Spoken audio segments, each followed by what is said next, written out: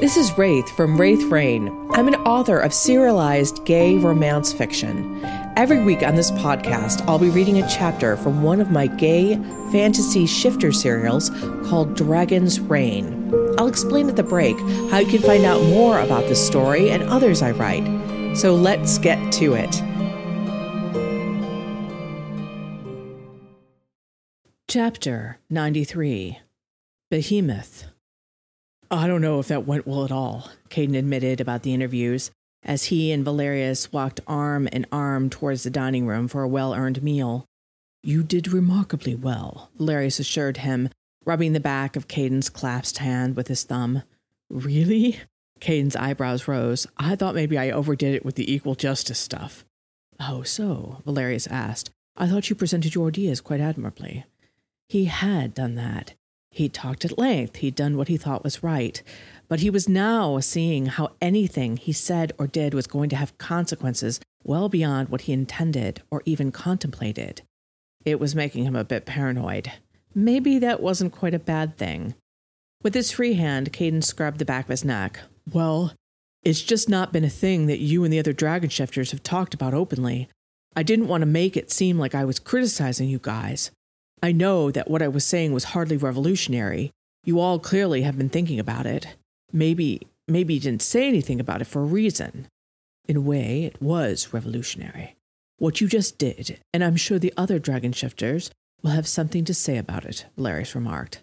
Caden groaned. I really wasn't calling anyone out. No, but even if you were, you're allowed. You're our equal, Caden, Valerius said. Yeah, but you guys have a lot more experience under your belt about what to and not to say. And it's not like this issue is easy, Caden ripped at his hair. The more he thought about it, there were pitfalls around every corner.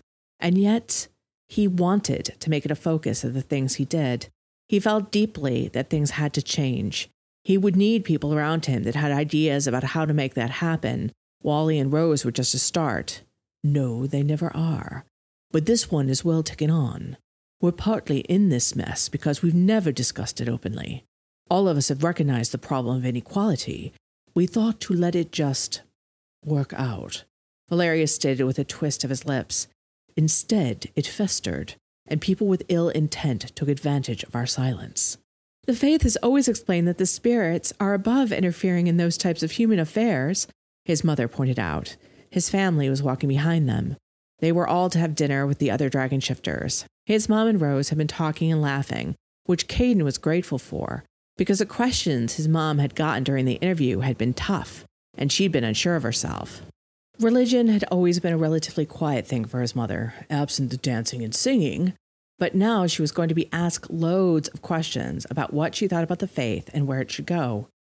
They had all been warned about this before the interviews, but somehow hearing the questions and having to put forward the answers on the spot had really driven home his mother's new prominence in her religion. Caden wondered if she wanted such responsibility, but she was the mother of the 9th dragon shifter, so unless she left the faith entirely, and wouldn't that cause headlines, she was stuck with it. And now she was touching on something that was rather crucial. How much should shifters get into the weeds of human affairs? But it's not just humans. It's shifters versus humans, and shifters versus shifters, and humans versus humans. You've been around more shifters now, Ellen, Rose said gently. You can't still really believe that we're some kind of enlightened beings, can you?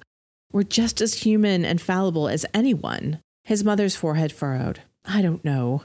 I would say, and don't be mad, but I've always believed the human side of the shifter got in the way. Caden snorted. I guess that's one way of putting it. I admit Iolera might have better ideas than I do, but it just doesn't always express them. Raziel is so much more vocal. Raziel used to just mutter about doing away with anyone that annoyed us, but it has been quite a bit more talkative lately in a positive tone.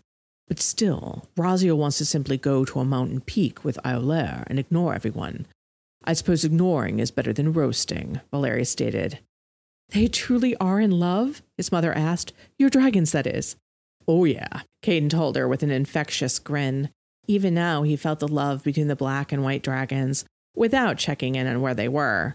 They're cuddled around one another, though they've stirred a bit with hunger. But they do things like stare into each other's eyes, admire each other's prowess, and Raziel has spouted some very good lines recently about moonlight and starlight captured in Iolair's scales. His mother's own eyes widened even as her lips parted in awe. Really?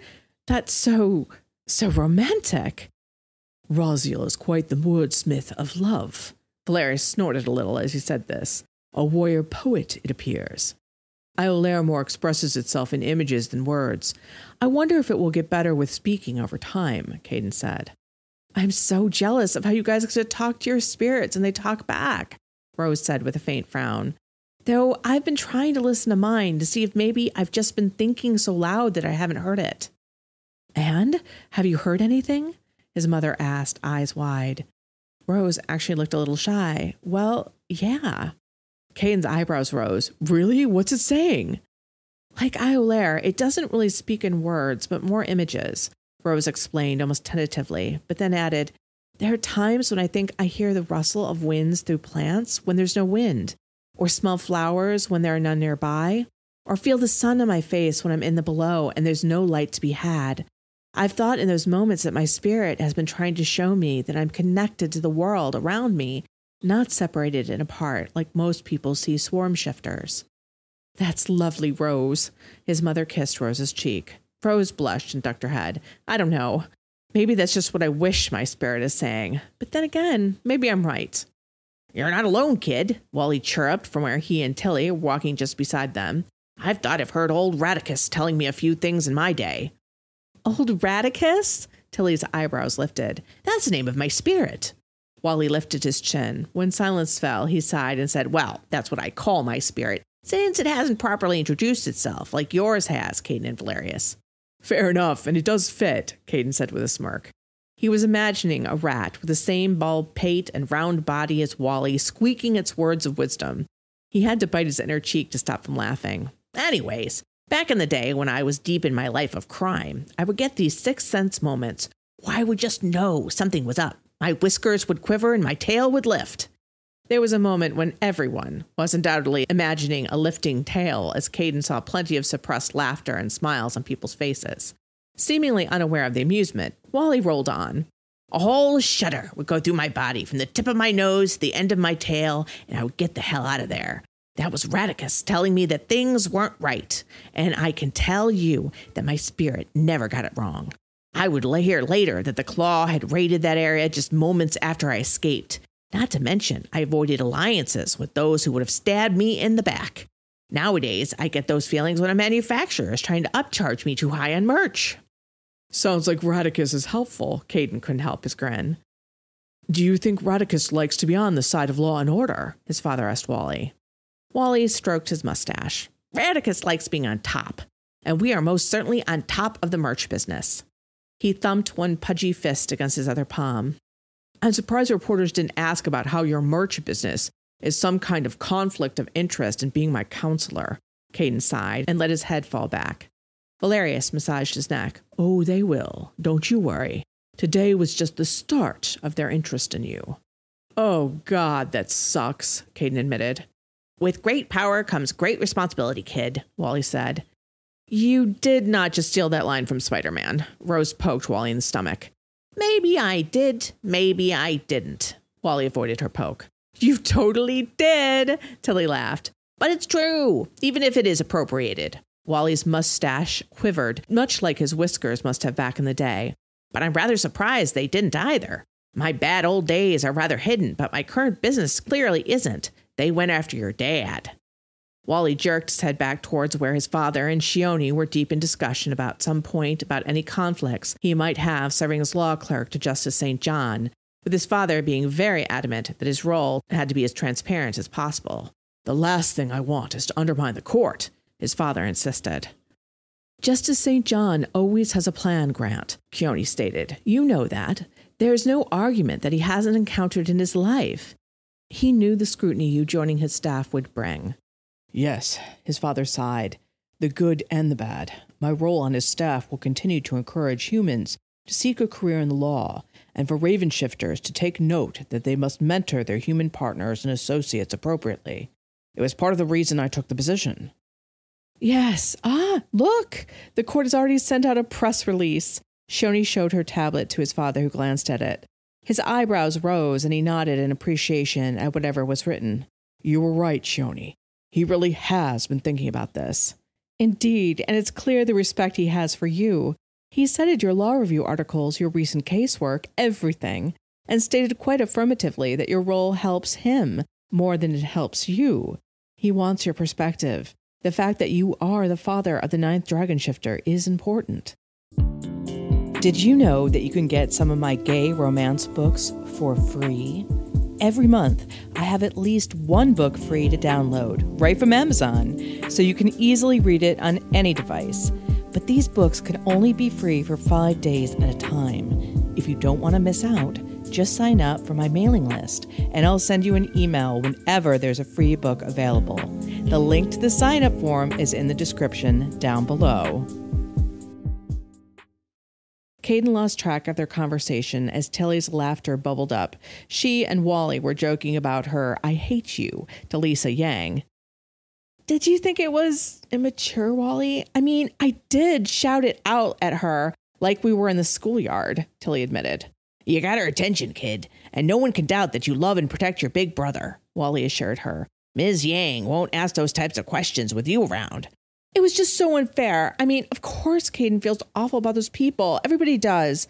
But it was an accident, and he's doing his best, she said stoutly. You were great, Tilly, Caden assured her. But I guess reporters really aren't supposed to be fair. They're supposed to ask the hard questions. They made it to the dining room where they were meeting the other dragon shifters. Even with the doors closed, Caden could smell the ham, roast beef, chicken, and savory sides. His stomach audibly grumbled as Valerius opened the doors for them.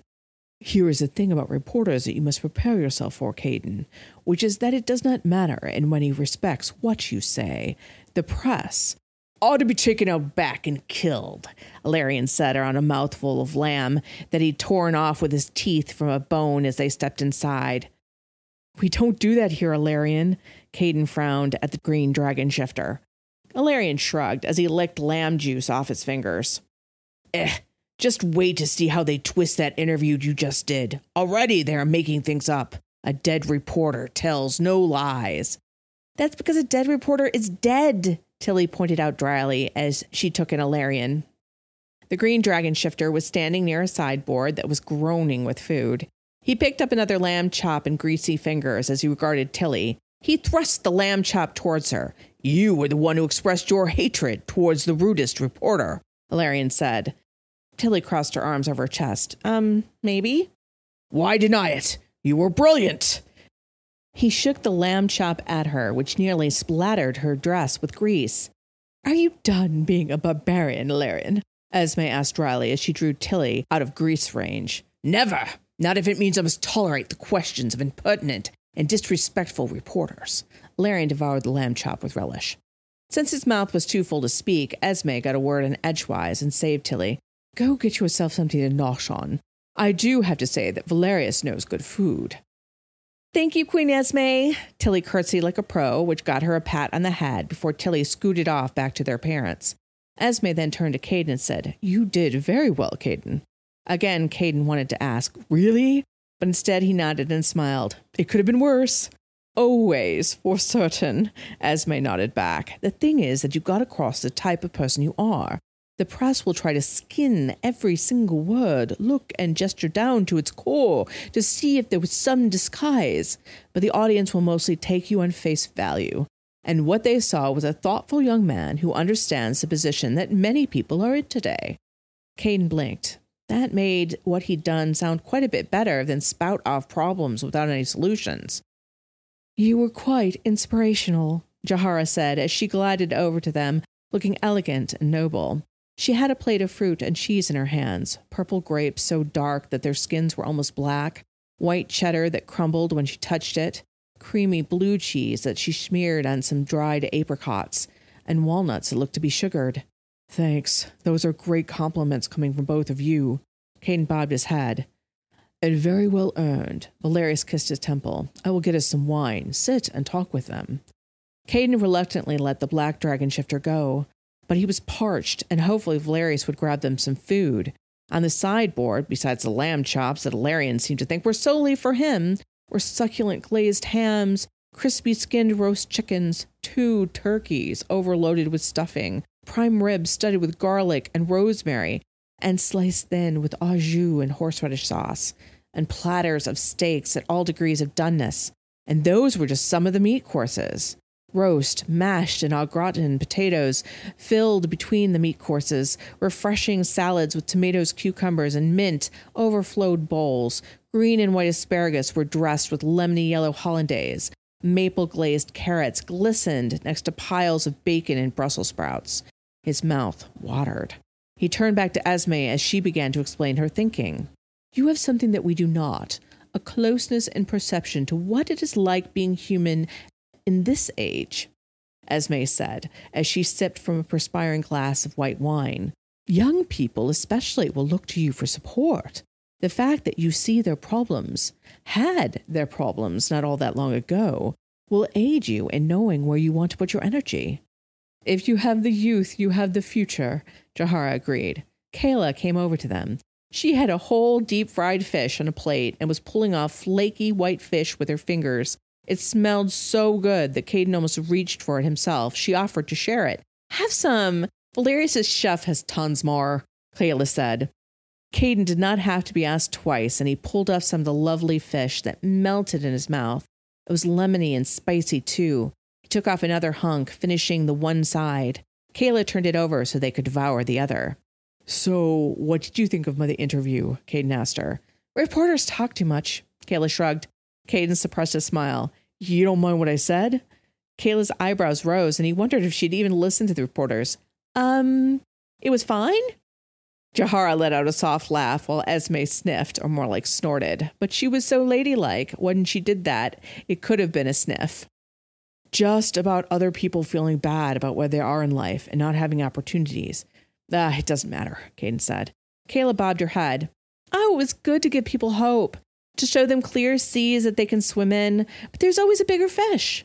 What do you mean? Caden asked her. That no matter where you are, there is always someone who has more than you. Another shrug, but this time it was almost eloquent. So one must have happiness, even if that bigger fish exists. I guess I see what you mean, Caden nodded. Kayla lifted the now defleshed fish with a grin. But at least we can eat the smaller ones. I'll have the chef prepare us another.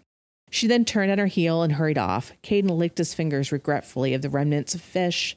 May and Tez started towards him then. When they caught sight of the others at the corner of their eyes, they each hurried forward. May seemed to let Tez get ahead. When she stuck a foot out, he nearly went down. She giggled, even as Tez glared and narrowed his eyes at her. But then he just shook his head, and they both approached at a sedate pace. Tez gave Caden a one-armed hug. He had a plate of chicken and potatoes in front of him. The chicken skin was a golden brown and studded with spices. The potatoes looked crisp and delicious. There was a white truffle mayonnaise beside them. He could have just gone to get food himself, but Caden felt he needed to talk to the other dragon shifters first about the interview and what he had done. I don't need permission, Caden reminded himself, but I do want their thoughts.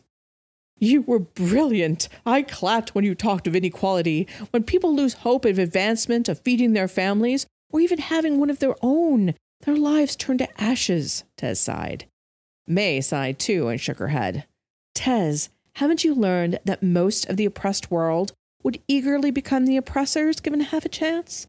There will always be a top and a bottom. It's when the middle gets hollowed out that there's a problem as the gap is too large. Tez frowned. In a true egalitarian society, all would have their basic needs met. Everyone who wished to could pursue what they are best at. Without want and lack of basics, society could become better.